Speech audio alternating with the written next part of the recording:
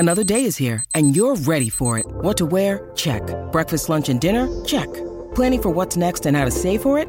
That's where Bank of America can help. For your financial to-dos, Bank of America has experts ready to help get you closer to your goals. Get started at one of our local financial centers or 24/7 in our mobile banking app. Find a location near you at bankofamerica.com/talktous. What would you like the power to do? Mobile banking requires downloading the app and is only available for select devices. Message and data rates may apply. Bank of America N.A., member FDIC. You know the difference between hockey and those other sports? You gotta be tough to be a hockey.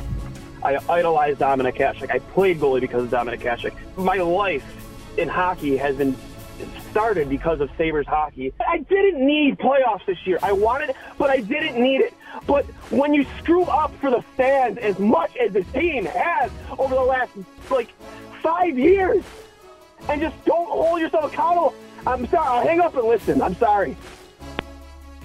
Welcome to Two Goalies, One Mic, an in-depth look and behind-the-mask conversation about the greatest game on earth, where everything goes and nothing's off limits. Now I'll tell you something about this guy. This is only 3 minutes, eh? Whammo!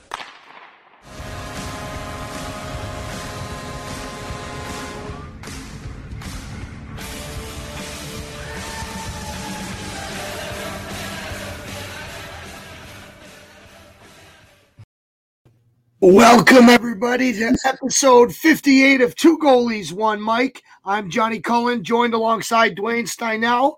We are joined by now recurring guest Dave Starman. Dave, you're a beauty. Thanks for being with us here, pal. Oh, we lost him. Dwayne. We lost him. Oh, no, we lost him. While he gets back in here, Cully, it has been about 2 weeks since we've had an episode. A lot has happened in the last 2 weeks. Obviously, last night the Sabres broke their 18-game losing streak with a 6-1 victory over the Philadelphia Flyers. Carter Hart was a healthy scratch for both games. Which I know you're a big Carter Hart guy. Unfortunately, for you, It's tough this year, man. Maybe it's because I decided to choose the Sabres Mogilny jersey over his jersey. That's something in the hockey world, some juju. Maybe. I hope it wasn't that. I'm sorry, Carter, but he hasn't looked like himself. Elliott's been thrown into a Philly team, guys. Let's be honest. They were my pick, Philly. To maybe roll out of that conference. They've shown that they're not invincible. So now that we got Dave, the star of the show, back on, this is my favorite time of year. College hockey, the tournament, a bunch of storylines to go through. But between the 5OT game, the rematch coming up of the the 2019 final. It was between Duluth and UMass. So some really cool storylines going on. I know you've called quite a bit of games. Why don't you just give us and our fans of your take on the tournament so far? The funniest thing is I joke with the guys at UMass, a couple of assistant coaches. I'm like, you guys beating UMD screws up every storyline in the Frozen Four. We had a good laugh about it because when you think about it, on the other side of the bracket with St. Cloud State and Minnesota State, if it's Minnesota State and Minnesota Duluth, then you've got Scott Sandlin coaching against his son, Ryan. You've got two of the coaches from the 2019 World Junior team that won silver in Vancouver coaching against each other in Hastings and Sandlin. If it's St. Cloud State and Minnesota Duluth, now you've got Brett Larson and Scott Sandlin against each other. Those guys obviously were coaching partners when UMD won a couple of national titles, and Larson has left after each national title to go out and pursue a head coaching job. So he's been there on a couple of different runs. So that kind of reunites that group, and they're pretty tight.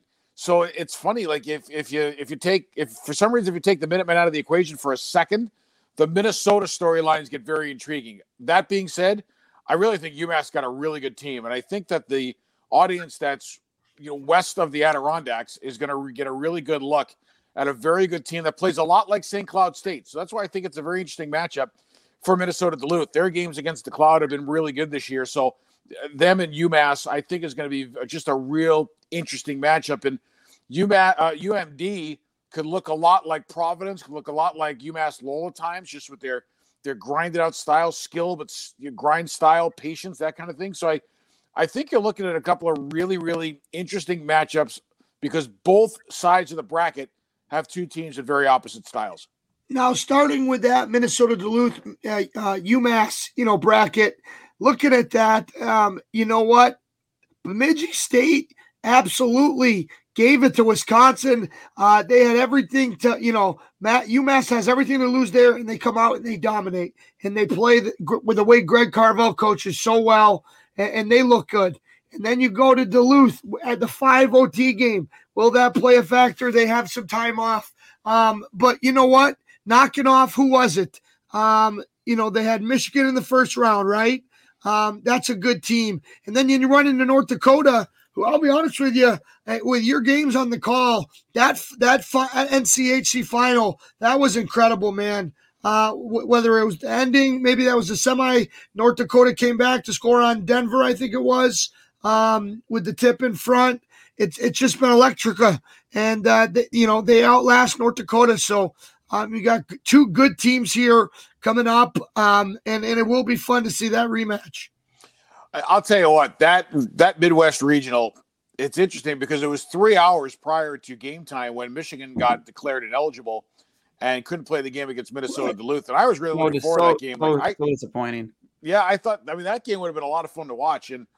But that happened, and that was the early game too. So North Dakota had to play the late game against AIC and then play another late game the second night of back-to-back, which, they wound up playing 2.5 games that night. And, people are wondering whether or not that was a factor in North Dakota losing. But I'll tell you what, you go that long into an overtime, both teams are pretty gassed. And that was some game. That was one for the ages. That's one I'll always remember. But, moving around the regionals, watching Bemidji State beat Wisconsin, it just looked like Bemidji State was much more dialed in. It looked like Wisconsin never really gained the traction that almost they had all year. Wisconsin looked at as hey, we're going to run through that. It just right from puck drop. Bemidji State won more battles. They controlled the game. I like that pushback, but it felt a little too late, and it felt like it was almost only one player. It was. I thought for Wisconsin, it was just an afternoon where they never got rolling. I know from a coaching staff point of view, they didn't think for 1 second they were going to roll over Bemidji. I've watched a lot of Bemidji in the last few years, and Bemidji is always a pretty solid team that generally doesn't beat themselves. They may not have enough offense at times to overcome a bit more of a juggernaut, but they're never a team that makes the mistake that shoots itself in the foot. They're really well coached. Tom Serratore is a hell of a coach, and he's got a really good staff there with Mike Gibbons there now, having come over from St. Cloud after basically was a 25-minute retirement. I think that their coaching staff is just terrific, and they play hard, and they play smart, and they let the horses run when they can. And I just think they gave Wisconsin their best game on a day where Wisconsin wasn't their best, and that was kind of the story of that one. And then, they walk into playing UMass, and UMass they're just really good. And to me, the hardest game to win as a heavy favorite in a regional situation is game one. Once you get through game one, things flow a little bit better. UMass was really good in their opening game, but I thought that they just got better as the weekend went on. For sure. It's a tough story. Michigan, that game being called off messed up my viewing schedule. So, tough bounce for those guys too. Looking down at the other bracket, what interests me a ton is the route that St. Cloud State has taken. Tough first round matchup against a BU team that had a lot of talent, right? And coming in, and they beat them. And then, coming then against my favorite in the tournament, BC. Now, obviously, you lose the Hockey East, but they were still one of the best teams in college hockey all year. I don't know about your thoughts there. So for them to come out and win that game pretty convincingly, they're just on a freight train right now. I haven't seen a ton of St. Cloud State this year, but just the run they've made, taking out two of the Hockey East powerhouses, has been impressive. I agree. It's funny. I'm looking at St. Cloud State's schedule right now, and I have seen them 13, 14, 15 times this year. And, they're a really good team. They're balanced. They're strong in where they need to be. And, I'm pulling up one of their box scores right now because I want to go through their lines a little bit. They lost Easton Brodzinski, which is tough. He was playing with Nolan Walker and Micah Miller. Micah Miller has been a great story for that team for the last couple of years. And he is just a junkyard dog and strong and smart and north-south. And I really like his game. So I'm intrigued to see how they might alter some of their lines. But the big line that they've got is Vietney Mittinen, Yami Kronola, and Zach Akabe. So it's the two Finns and Akabe. And that line has been off the charts good for him. Brodzinski started on that line. They moved him off. They moved Akabe onto it. And since then, that line has been flying. And they were pretty good with Brodzinski there, too. But where they're really interesting, guys, is on their back end. Nick Perbix is a hell of a player. He's a really good defenseman, very good 200-foot player. After that, when you get back into our neck of the woods out here in the East, nobody's ever heard of their defenseman. But Spencer Meyer can really play. He's a big rig with a long stick. Brendan Bush is a really solid defenseman, doesn't make a lot of mistakes. Andre Trabel is a third-pairing D who just plays, keeps it simple, moves pucks, and winds up getting assists. Luke Jaycox has just been a real good citizen, good warrior for them the whole way. And Seamus Donahue had the hardest job. He's a transfer from Michigan Tech. He had the job of replacing Jack Ashawn on the top pairing, and he has fit in seamlessly. St. Cloud they are really good, and they are really fun to watch because they like to get after it offensively. It's going to be some great hockey. And you know what? It could make for some really interesting storylines going into the final. I like it a lot. I like that we see this rematch. Watching Cal McCarr in that loss, because he was on that team, right? Yep. And that was right here in Buffalo, back when things were normal. You saw the passion on that mass team, and they still have the I think I'm saying it right, the Delgazos. Delgazos. I love watching those brothers fly around. They're a lot of fun. So we've been treated to some really good hockey, and we got some great matchups coming up. Looking into it, Minnesota State, St. Cloud. You just touched on, their game plans for both. The way they've been playing. What's your best prediction for this one?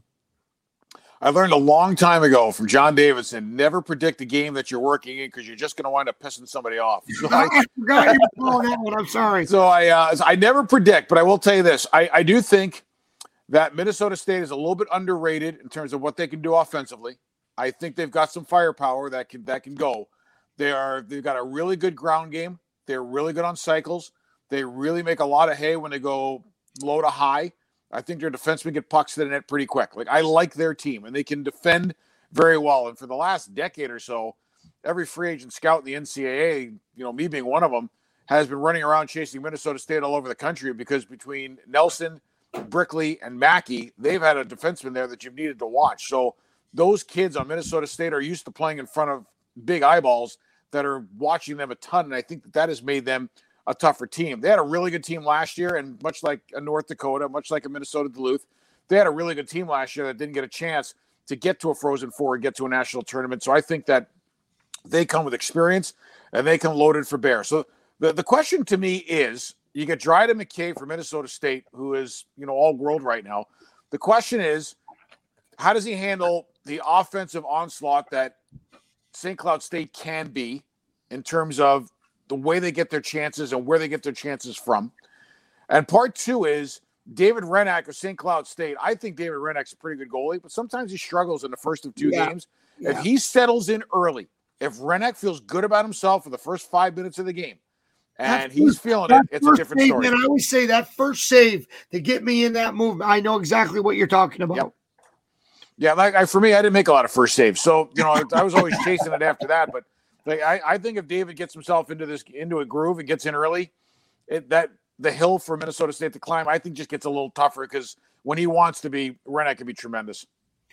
Now, moving over to the other, the UMass UMD, you know what? It's funny because they both have 9 players back from each of there were 9 players on each team that were there at that in that rematch in that final game, right? And, it's tough to say, how much can that affect it? I like the way that Carvel's run his program. I'm very close with Carson Gasevich, the St. Lawrence transfer, and he's been a horse, and he's fitting well on that top line. They got some knife depth across that that forward group there, and then the way that their defense have been getting up in the play, it's just going to be fun for them to have their, I don't want to say their shot at redemption, but don't think that all those 9 kids in that group remember just how close it came for them, right? So getting back to this point, it's going to be funny to see. And what can we say about UMD? Back in it, they've been on this magical, I want to call it, a 5-10 year run, Dave. It's just something, they're doing something right there. And it's been fun to watch them. I'll tell you something. Let's start with UMass. And the one thing I think that's going to be very unique for Minnesota Duluth to handle, and they've saw it quite a bit when they play North Dakota, the way that UMass defensemen play in terms of defending off the puck as far up as the offensive zone, the way that they surf up like crazy and attack high forwards on turnovers, like they just have a very progressive and aggressive style with their defense core. I mean, they want to play 100-foot game, not 200. And I think that when you watch UMass, the one thing you'll notice is they don't start in their own end a lot. Like they don't have to defend a lot, and they don't start in their own end a lot because I think they're really good at killing plays in the neutral zone and quick countering. So their game's 130 or 100 to 135 feet long.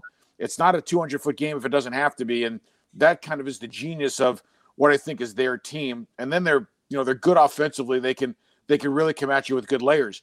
So, but Minnesota Duluth is seeing a little bit of that in North Dakota because North Dakota's defense core, which to me was the best defense core talent-wise in the country, same kind of deal. A lot of dive downs, a lot of surf ups, a lot of low wall play, a lot of seals.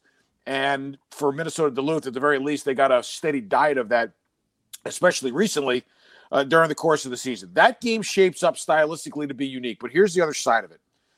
The one thing that the Minnesota Duluth guys told me, and this was after they lost the national title game, was now we've seen the bright lights. Now we've been on the big stage. Now we understand it. And there's less of a fear of the unknown going into it. UMass, when they went into it, they were, I think, a little emotionally drained from a big overtime win against Denver. You had the Makar-Hobie thing on Friday. The whole team was there. Kind of became a long day. Yeah. And you get to Saturday, how much these kids, they're kids. I mean, how much is emotionally left in the tank by the time you get to that last game after what was a whirlwind 2 days? I think it's a different story for UMass this time. Now, like UMD, they get there and they understand what this is. They understand the dynamic. They understand the time commitment. And they're not going to have to run all over town this time with Hobie ceremonies or anything else because basically once you get to Pittsburgh, you're in shutdown. Like you can't go anywhere anyway.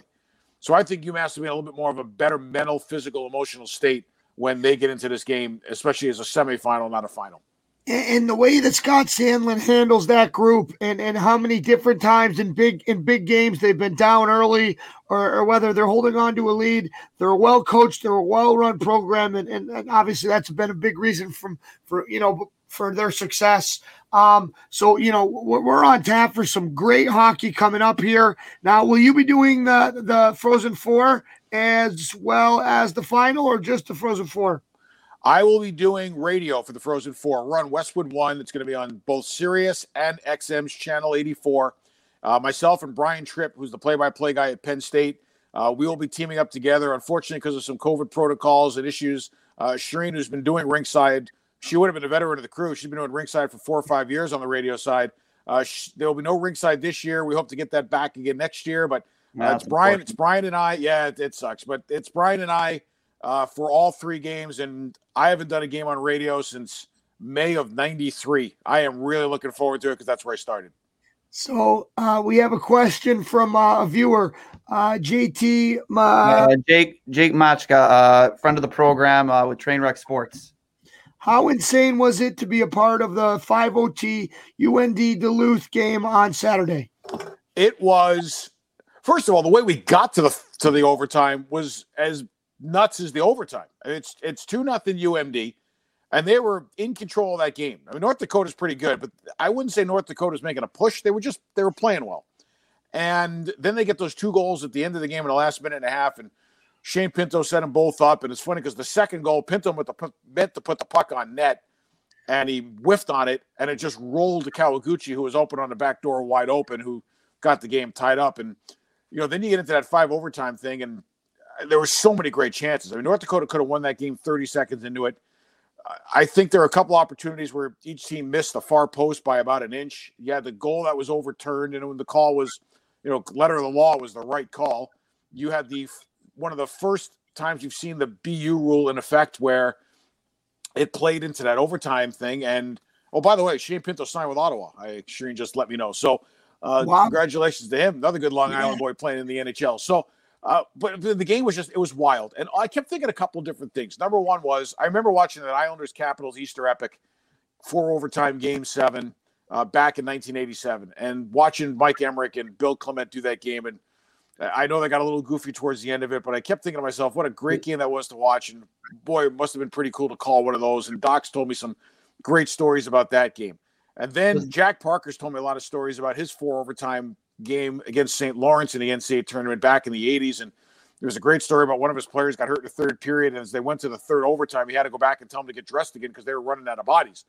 And all I kept thinking to myself as this game kept getting longer and longer was, you know what? Now I've got a story to tell those guys. And if I felt like he joined a different club by that game going as long as it did. It was a very cool moment for me personally to be part of something that historic, but just having listened and Steve Levy's an old friend of mine. And, Levy's called three games that have gone 4 or 5 overtimes, including the longest game in the modern history. And Levy texted me during the game and said, hey, welcome to the long overtime history club kind of thing. It was just really, really neat. The funniest text, by the way, was Shireen texting me at the end of the 4th overtime and said, if this thing keeps going, I'm out.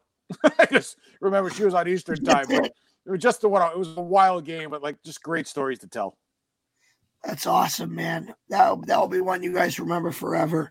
It's been, like I said, my love for college hockey is always there, even though I went the other route. A really interesting interview on Spin Chicklets, how Jimmy Howard opens up about how his situation unfolded there. And it really is fun this time of year. Dwayne, do you have any more Frozen Four questions here? I want to touch on, obviously, Michigan having to pull out, how disappointed it is. They're ranked number 2. And the Sabres themselves, they have some stock in with that team. Goaltender Eric Portillo having himself quite a year as a freshman. Last time I looked, his numbers were pretty outstanding. And we as goalies, obviously can appreciate that. Me and Cully more so because, he is property of the Sabres run as a Sabres draft pick. What are your thoughts on his season, coming in as a freshman, maybe not expecting to get the playing time that he did, but with what he did with the playing time that he did get, just playing absolutely outstanding.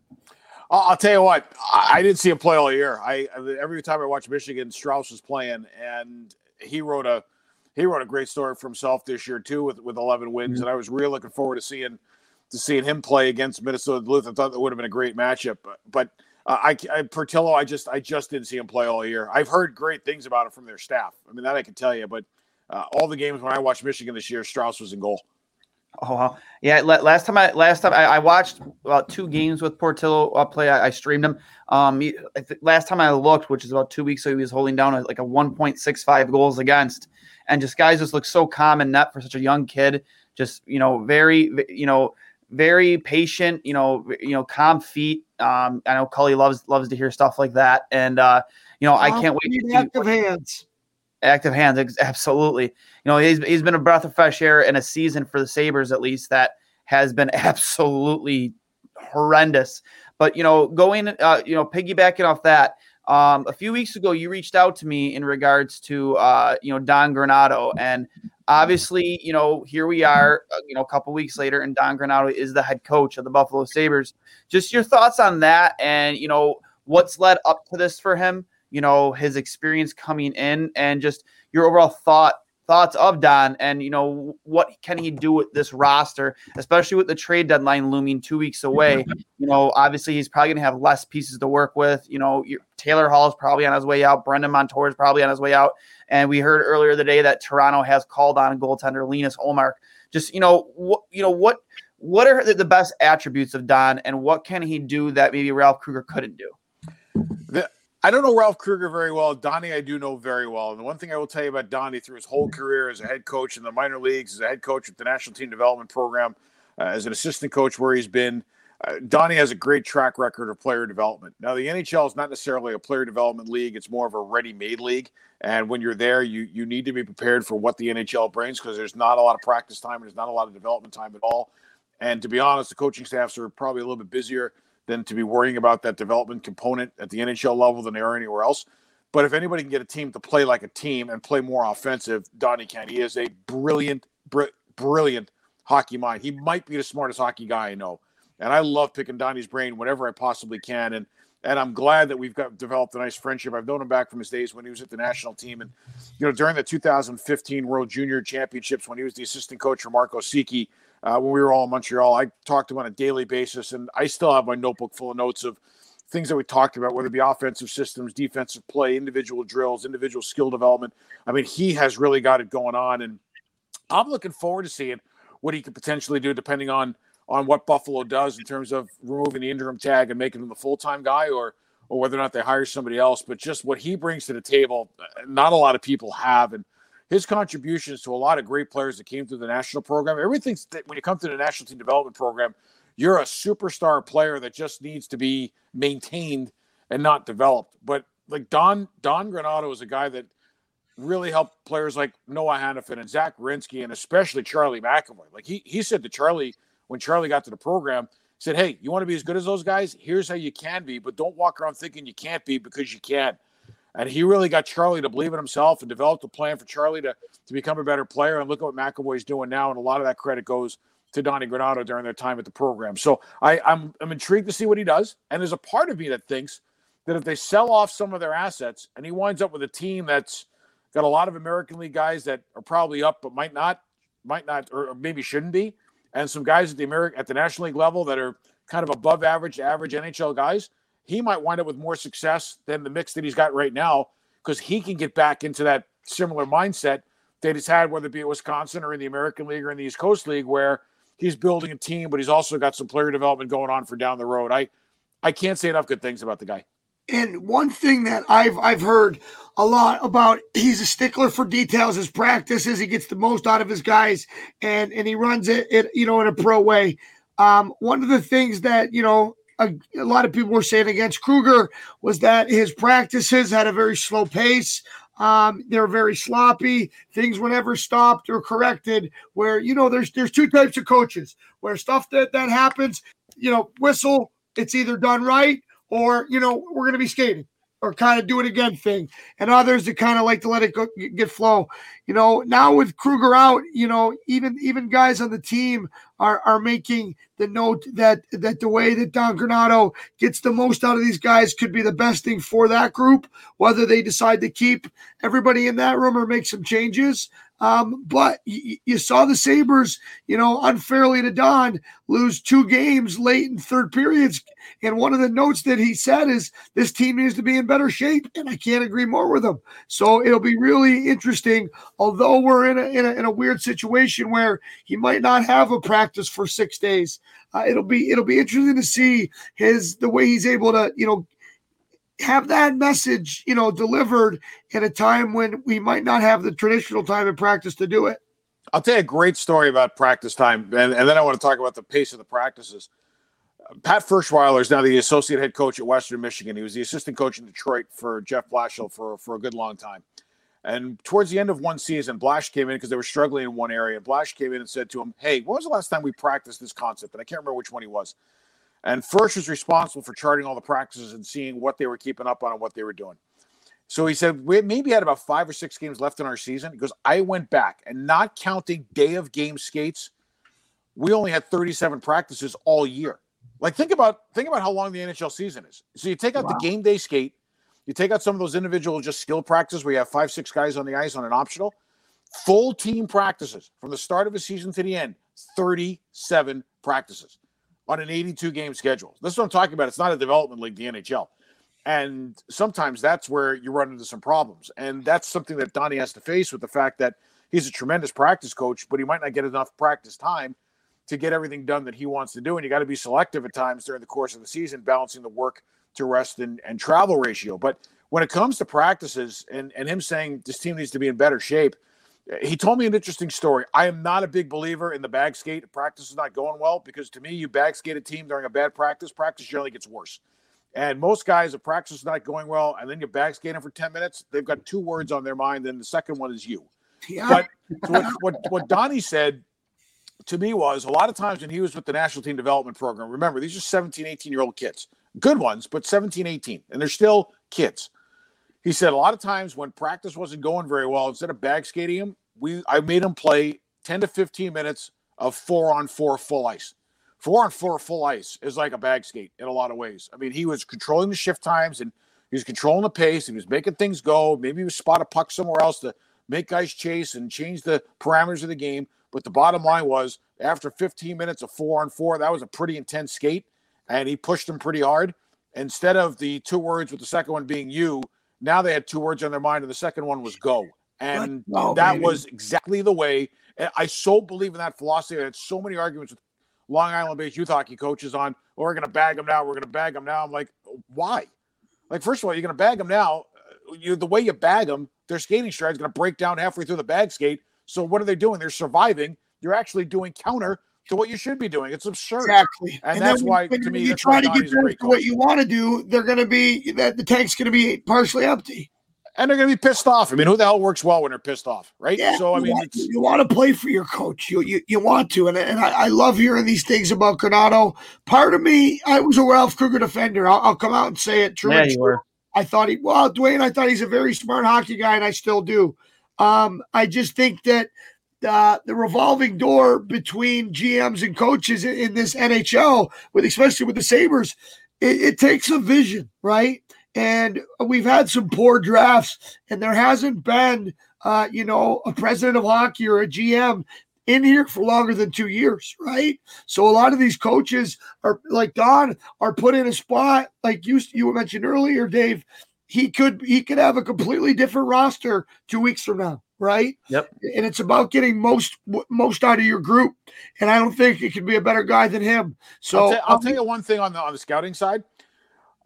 And it's interesting because having been through this for 11 years, there's a very interesting dynamic between GM, head coach, director of pro scouting, assistant GMs. I mean, there's a very unique dynamic, and each team has its own way that they do things. I don't know Kevin Adams. I've heard very good things about him, but I don't know him. But he is a Miami University guy, so he's got to be pretty good, right? So we'll start there. Good old CCHA, now NCHC guy. We like that.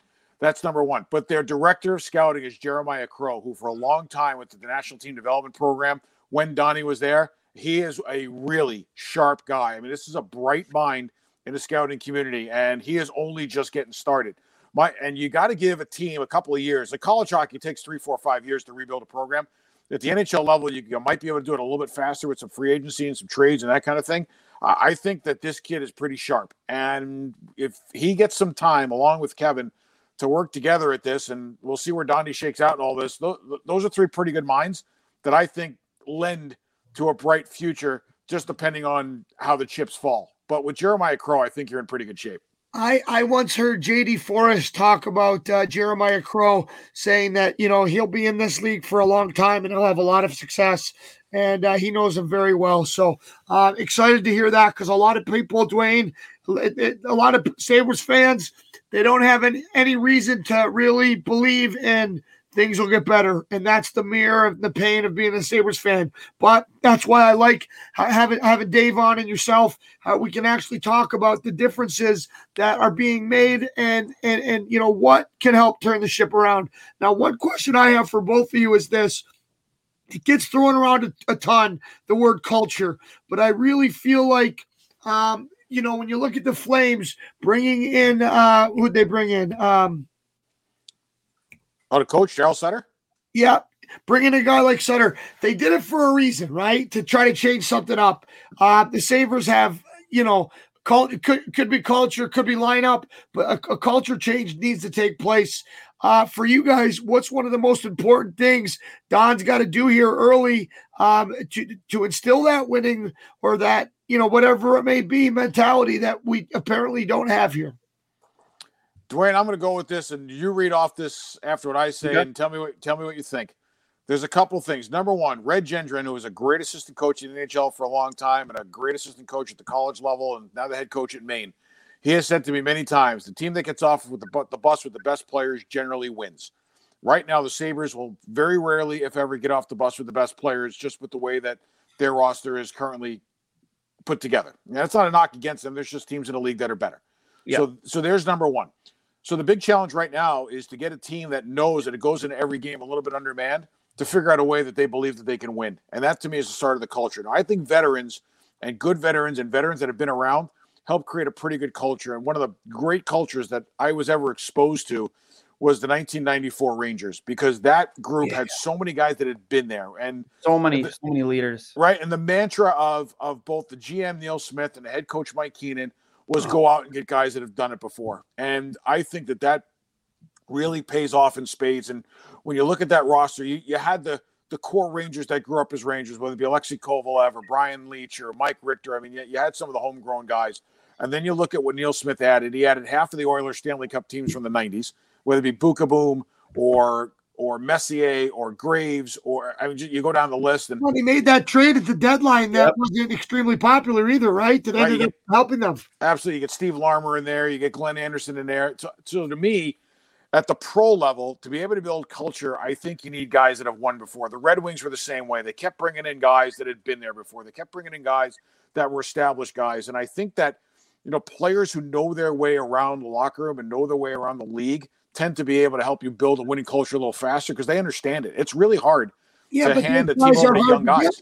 Those guys are hard to get before. Yes, they are. But before you add in your piece, Dwayne, how do you go about that, Dave? It's not easy, especially in COVID times, to go out and get good culture guys. It really is hard.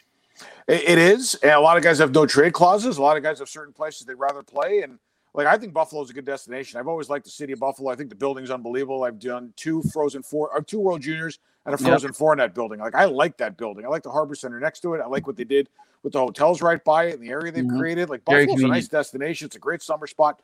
It's a good place to play. I think that when it comes to building that culture and getting the players, that's where the savviness of your staff comes in, and that's where your advanced scouting comes in. And to me, pro scouting amateur scouting is vital, but pro scouting is really good too. And being able to identify the guys that can fit into your lineup and do they fit in your price tag and what's your cap situation and what are you spending. But I think that the pro scouting side of it, the being in the rink, pro scouting, eyeball test type of mentality where you're just watching and putting pieces together, that becomes an all important component to getting the right guys into your room, especially the right captain that could come in there and all of a sudden say, this is the way it goes. Because you guys know from playing, the most important 3 minutes in a game is between periods. When after the coach walks in and talks to his team between periods, it's what the captains say next. Yeah. And if your captains and your leaders in your room aren't as dialed in and an extension of the coaching staff as they need to be, you have a really hard time playing with the big boys. And I feel like that's been commonplace ever since Ryan O'Reilly left. I know it for a fact because he was a guy that playing with guys that played with him in Erie. He was that guy in the locker room where after the coaches came in, he was an extension of the coaching staff. And one knock, Dwayne, do you think that Jack Eichel is that type of leader? Here's the thing with Jack Eichel. I do think he has the ability to be that kind of leader. I think that going back to what we talked about earlier, there's been a lot of inconsistencies with this team. Jack has been through how many head coaches is being drafted here? How many GMs? There has been a huge lack of a scouting staff. Obviously, they gutted the scouting staff to start the year. Mostly due to COVID.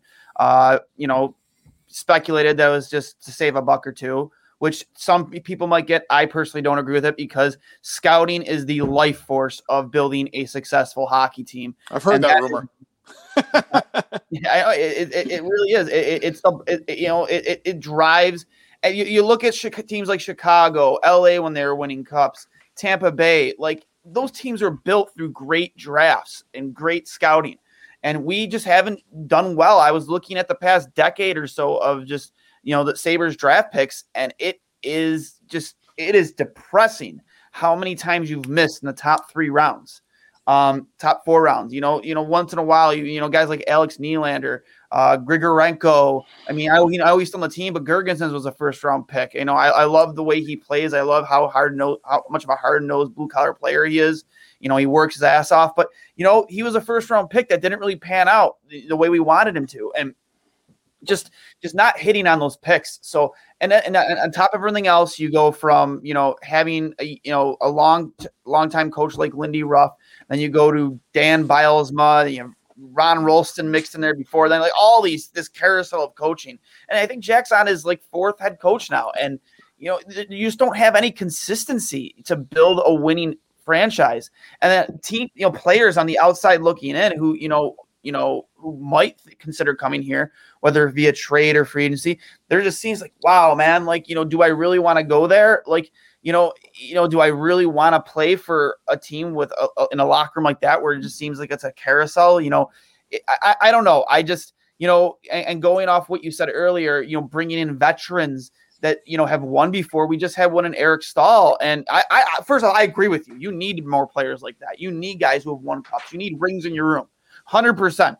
Because those guys know the grind it took to get there and how hard you have to work and what's acceptable and what's unacceptable. And, it was real. I was excited when they brought in Eric Stahl, because it's like that guy, granted, he stole, we all in Buffalo say he stole the ring right off our finger. Mm-hmm. But he knows what it takes. He's been in the league for, he's played over 1,000 games in the NHL. The guy knows what it takes to win in this league. And, granted, it didn't work out, again, in this year with COVID, where we mentioned before, there isn't a lot of time to practice. That's why get gel together. But yeah. Like to go back to your point, you're in Dave's point about it. This quote from Granato for me says it all about, it's not just the coaches, it's not just the players. It's a mix of leadership. Yeah. Don Granato said, as a coach, you only feel like you need to give them what they need. At some point, they have to take over. You can't play the game for them, obviously, and that's always been my approach. A lot of coaches is getting out of the way. It was time for me to get out of the way. I really felt that. These guys have been great. It was at that time, and they took over. It's talking about their win, right? And it's just that mix that you talk. Yeah, and another thing too that you heard from Granato was the fact that, under Kruger, there wasn't a lot of video review going on, which blows my mind. I get it that there isn't a lot of time, but video review, that's huge when it comes to preparing for games, looking at what you're doing right and what you're doing wrong and fixing those issues. They were almost doing none of that. That's crazy, Dave. In my experience in the OHL and in the East Coast League, video was an everyday thing. Is it like in the COVID times, is it still that way with every other NHL team? Were the Sabres the outlier? I know that the schedules have been jungled, but they haven't sacrificed video, have they? I'll tell you this, I'm not working in the league this year, so I don't have a great grip on what's going on in the league. I will tell you this from a video standpoint on the college side, those teams were doing a good chunk of it, but a lot of times they were either doing it in small groups or they're doing it by Zoom.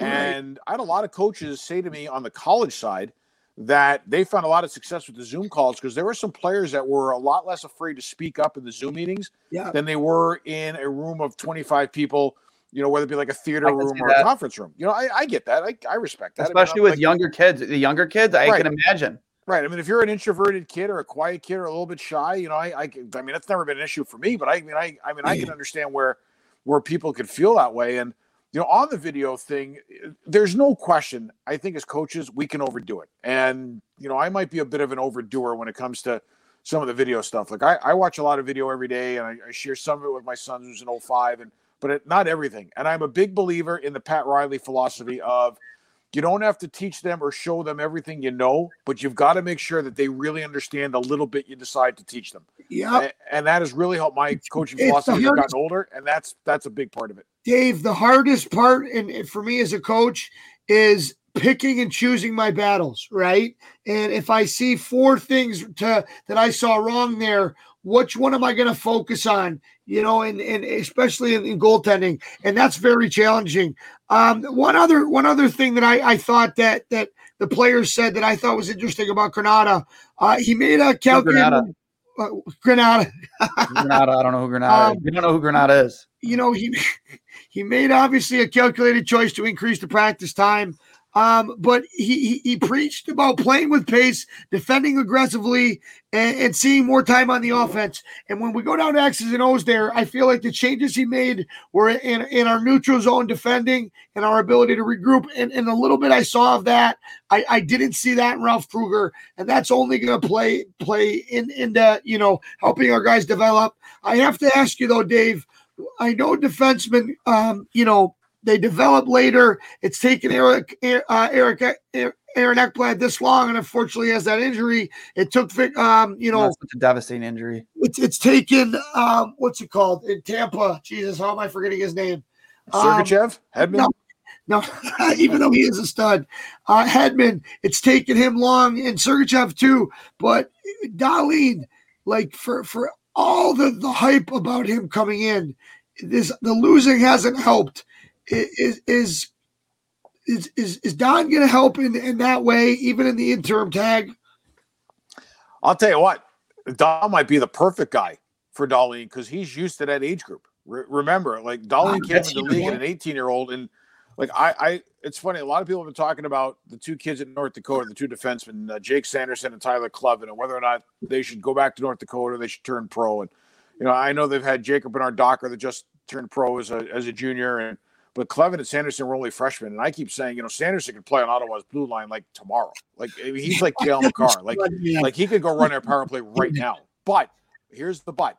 I felt that way about Cale Makar. Cale Makar went back for a second year, and I'm telling you, that second year was a big deal in making Cale Makar NHL ready. That second year for Quinn Hughes was a big deal. Quinn Hughes too. Yeah, that second year for Zach Werenski was a big deal. I mean, so when you take a look at some of those guys and the fact that they went back for some extra time, defense is a late matriculation position. He walked in there. Everybody thought he was ready-made.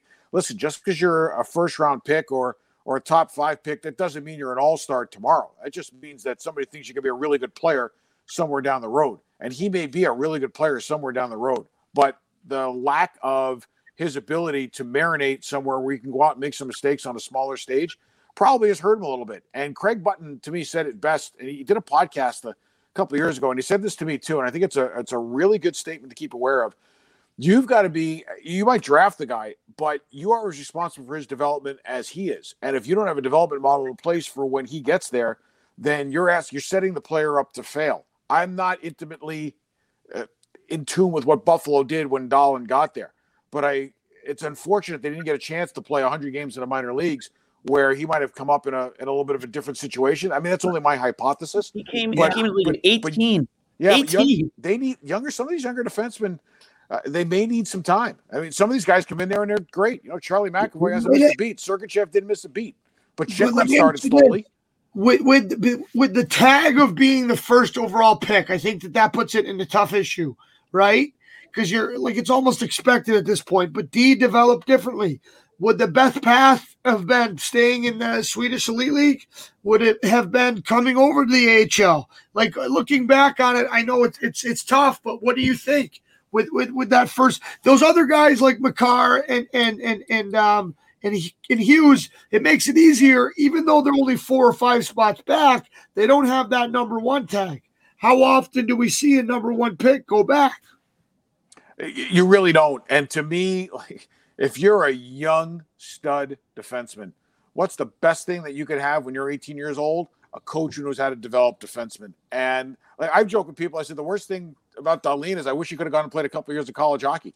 I mean, there are some great coaches in college hockey in terms of developing defensemen. Like hypothetically, I'd have loved to have seen that. It would have been great for the kid. But you need to bring these players in, and you need to be in a situation where you can continue their evolvement.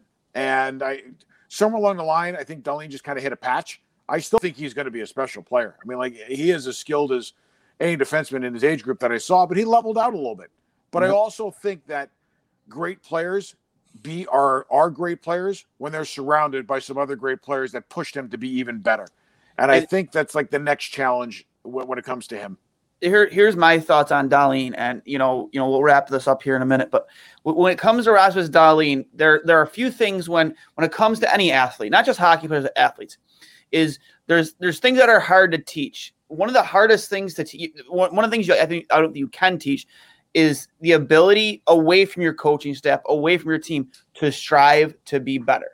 You have to have that internal motivation to want to be better, to get yourself to that next level, to not have to be told by a training staff or a coach or a teammate, say, hey, this is what you need to do away from us to get better. During the whole COVID pause, he put on almost 20 pounds of muscle. I mean, most of the people saw that picture of him playing ping pong in somebody's backyard and nothing but a pair of swim trunks. The guy looked like Ivan Drago. That is absolutely serious. The guy was just huge. And we were all so hyped up coming this year. We almost forgot that this kid at the time was 19 years old. 19. So came in the league at 18. I think, I think the stat was he was second all time for points for a teenage defense and only behind Phil Housley, I believe. Which that's a great name to be, mentioned with is Phil. How his career went, another U.S. born defense, not another, but a U.S. born defenseman. But again, he put all that work in on his own to get to the next level. And is he having the year we want to have him here? No, absolutely not. My personal opinion is, and I said this all leading this season, you need to get a veteran defenseman to play alongside with him. I was a huge advocate of that. I remember when Travis Hamonic was available out of Calgary. I was like, get that guy, have him play for 1 year with Darlene, just to calm him down, because we had too much youth on our blue line and not enough veteran leadership. And I was a huge advocate of that. Just get somebody that, could calm him down if he has a bad shift, can work with him, sit him next to him in the locker room, help develop, build a culture with him that, obviously you're still a kid. You're going to make mistakes. Don't sweat it. Just, work on the next shift. He hasn't had that yet here in Buffalo. He hasn't. He's been playing with other young kids, guys like Yoki Harju. He's playing with, I think, Will Borgen for a little bit. Just all these young kids just coming into the league. I think that's where the Sabres, not I want to say failed him, but not bringing in that veteran leadership, somebody to play alongside him. A guy like Hal Gill would have been perfect. Hal Gill in his last 2 or 3 years would have been. That's the guy you're talking about. But I totally 100%. get it. 100%. There's a lot of fans here in Buffalo. Yeah, he's a bust. He's 20 years old. He's 20 years old. You call this kid a bust? You watch him at 23, 24, 25. Listen, the human male brain doesn't fully develop till 25. You watch him when it hits that point. I mean, that's going to be a whole different ballgame. I'm 29. I'm still waiting, buddy. If you want to talk about comparables, people like to, compare him to already trying to compare him to Norris Trophy winning defensemen, like guys like Victor Hedman and Ekblad. Like Victor Hedman didn't score 40 points in a single season until his 6th year in the NHL. Darlene did it 2 years in a row as rookie in his 2nd season in the NHL. And you got to remember that 2nd season cut short because of COVID. This season, another shortened season. So you know what I mean? I think he's 4 or 5 points away from scoring 100 points in his career as a 20-year-old defenseman. That's mind-blowing. Yeah, he's going to have struggles. You want him to struggle because you want him to work through those struggles. You want him to push through those struggles. Find me a player who hasn't struggled in their career at that age. You're not going to find anybody. Nobody. No, that's right. That's absolutely right. So, Dave, as we wrap up, you'll be doing both games. St. Cloud and Minnesota State, 5 p.m. Eastern time. You can catch it on ESPN2. Will you be doing the broadcasting there, or did you mention something about the radio? So we're on radio. It's Sirius and XM channel 84. You will have the live broadcast of both games. It's Brian Tripp doing play-by-play, and I'll be the analyst on those two games on Thursday and the championship game on Saturday. Don't miss out.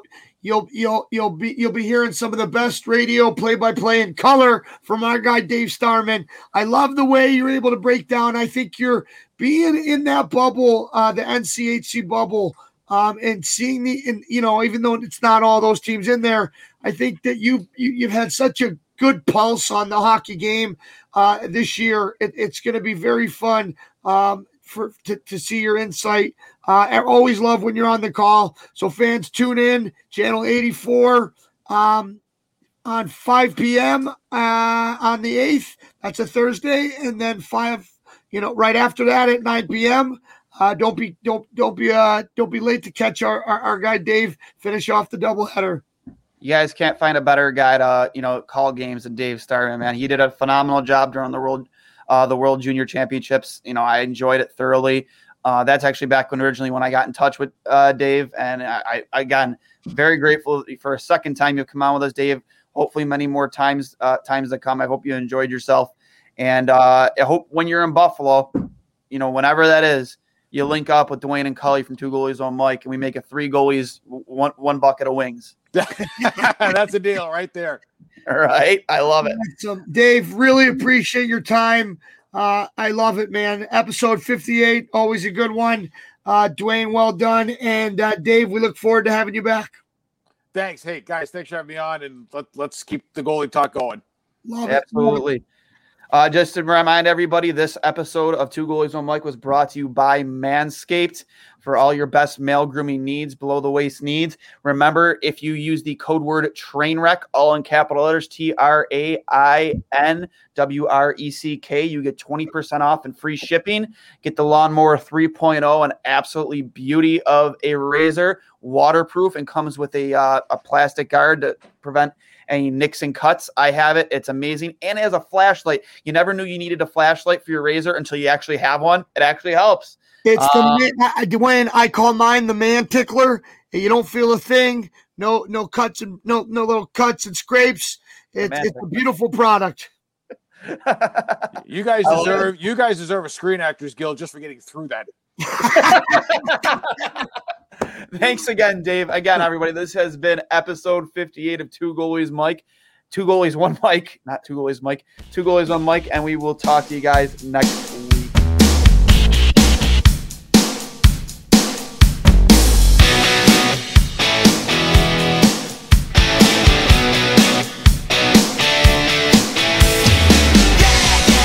Oh, I'm newly calibrated. All shiny and clean. I'm your recent adaptation. Time to redefine me. Let the word out. I've got to get out. Oh, I'm feeling better now. Break the news out. I've got to get out. Oh, I'm feeling better now.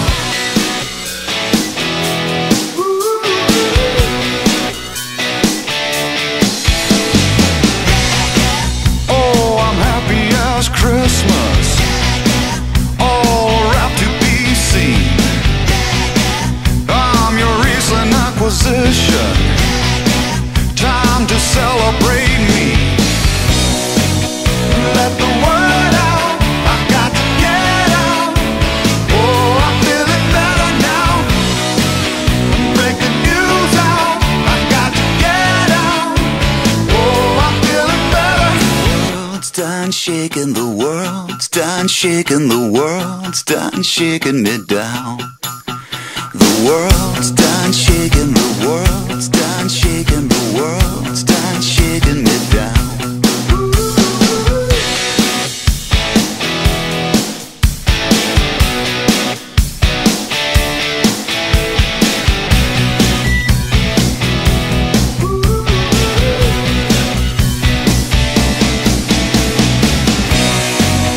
Let the word out. I've got to get out. Oh, I'm feeling better now. Break the news out. I've got to get out. Oh, I'm feeling better now. Let the word out. I've got to get out. Oh, I'm feeling better now. Break the news out. I've got to get out. Oh, I'm feeling better now.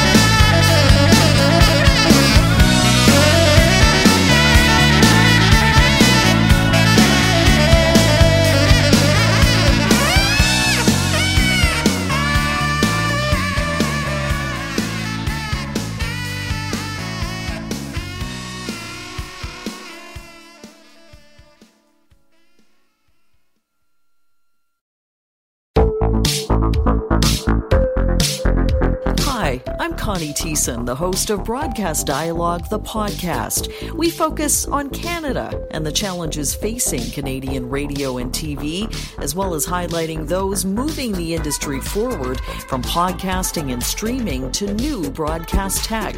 Check us out at broadcastdialogue.com or your favorite podcast app. The Podcast Super Friends is a monthly meeting of 5 podcast producers. Hi, I'm Catherine O'Brien from Branch Out Programs in Baton Rouge, Louisiana. I'm John Gay from Jag and Detroit Podcasts. I'm Matt Kundle from the Sound Off Podcast Network. I'm David Yaz from Pod 617, the Boston Podcast Network. And I'm Johnny Peterson from Straight Up Podcasts. Together, they form the Podcast Super Friends, an alliance of podcast masterminds sharing best practices, insights, and discussions to help make you a better podcaster. Follow or subscribe to the show on Apple Podcasts, Spotify, Google Podcasts, or at soundoff.network.